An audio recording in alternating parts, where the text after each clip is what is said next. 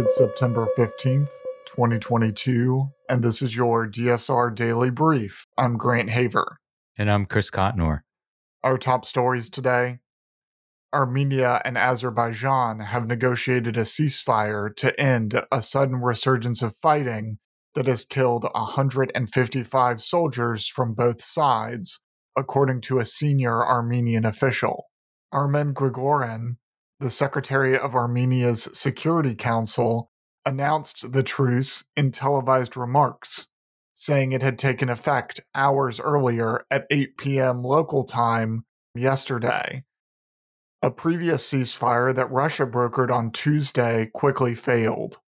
Several hours before Grigoryan's announcement, Armenia's defense ministry said that shelling had stopped, but did not mention any ceasefire agreement.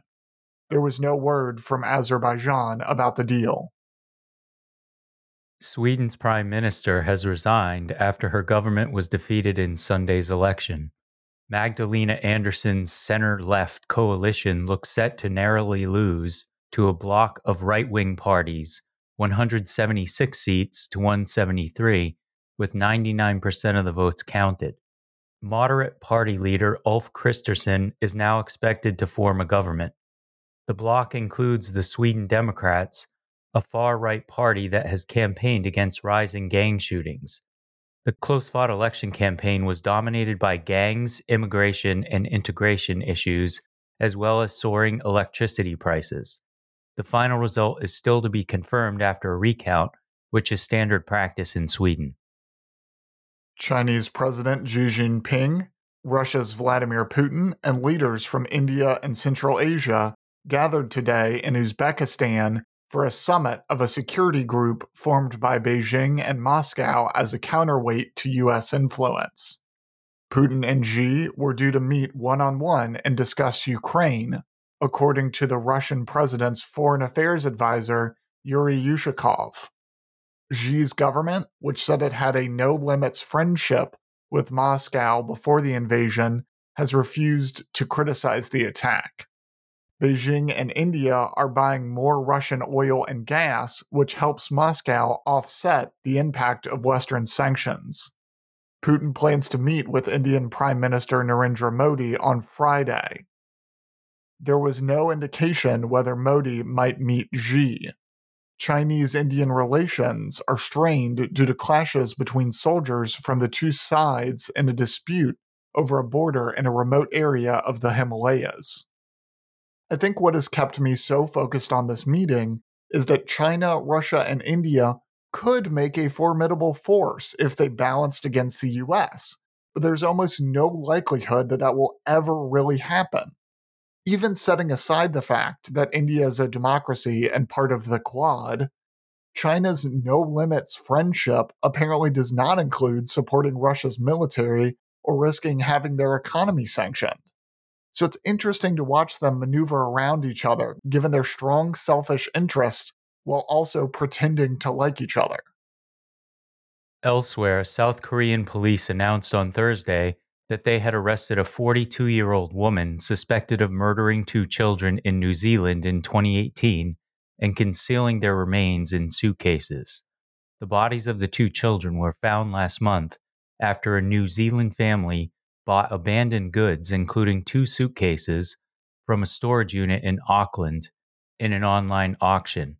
The family is not suspected of involvement in the children's death, police have said. The children were between 5 and 10 years old at the time of their death, which is believed to have occurred in the Auckland area. Police said the suitcases had been in storage for at least 3 to 4 years. Ivory Coast's top security organ held an extraordinary meeting on Wednesday, chaired by President Alassane Ouattara, on the situation of the 46 Ivorian soldiers detained in Mali since the 10th of July. In a statement yesterday afternoon, the National Security Council denounced the unacceptable blackmail of the Malian transitional authorities for demanding the extradition of certain Malayan personalities in exile in Ivory Coast in exchange for the release of the Ivorian soldiers.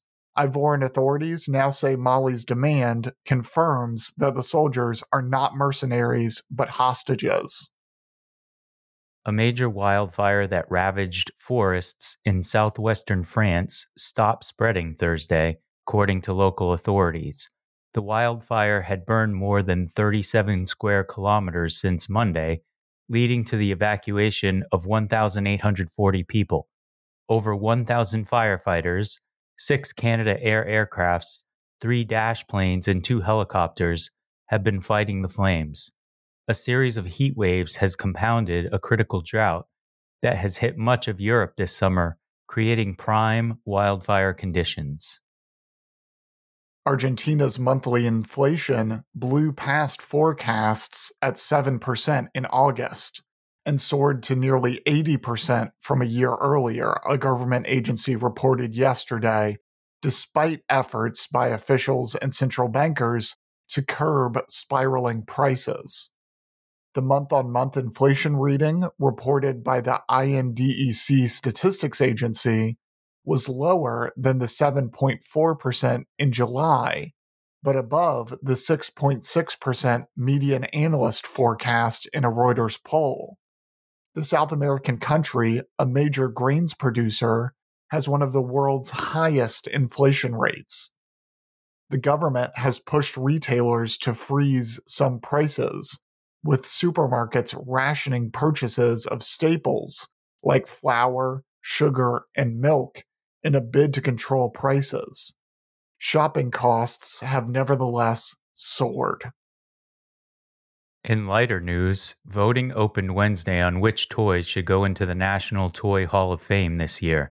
The class of 2022 finalists are Bingo, Briar Houses, Catan, Lite-Brite, Nerf Toys, Masters of the Universe, Pinata, Phase 10, Pound Puppies, Racco, Spirograph, and The Top.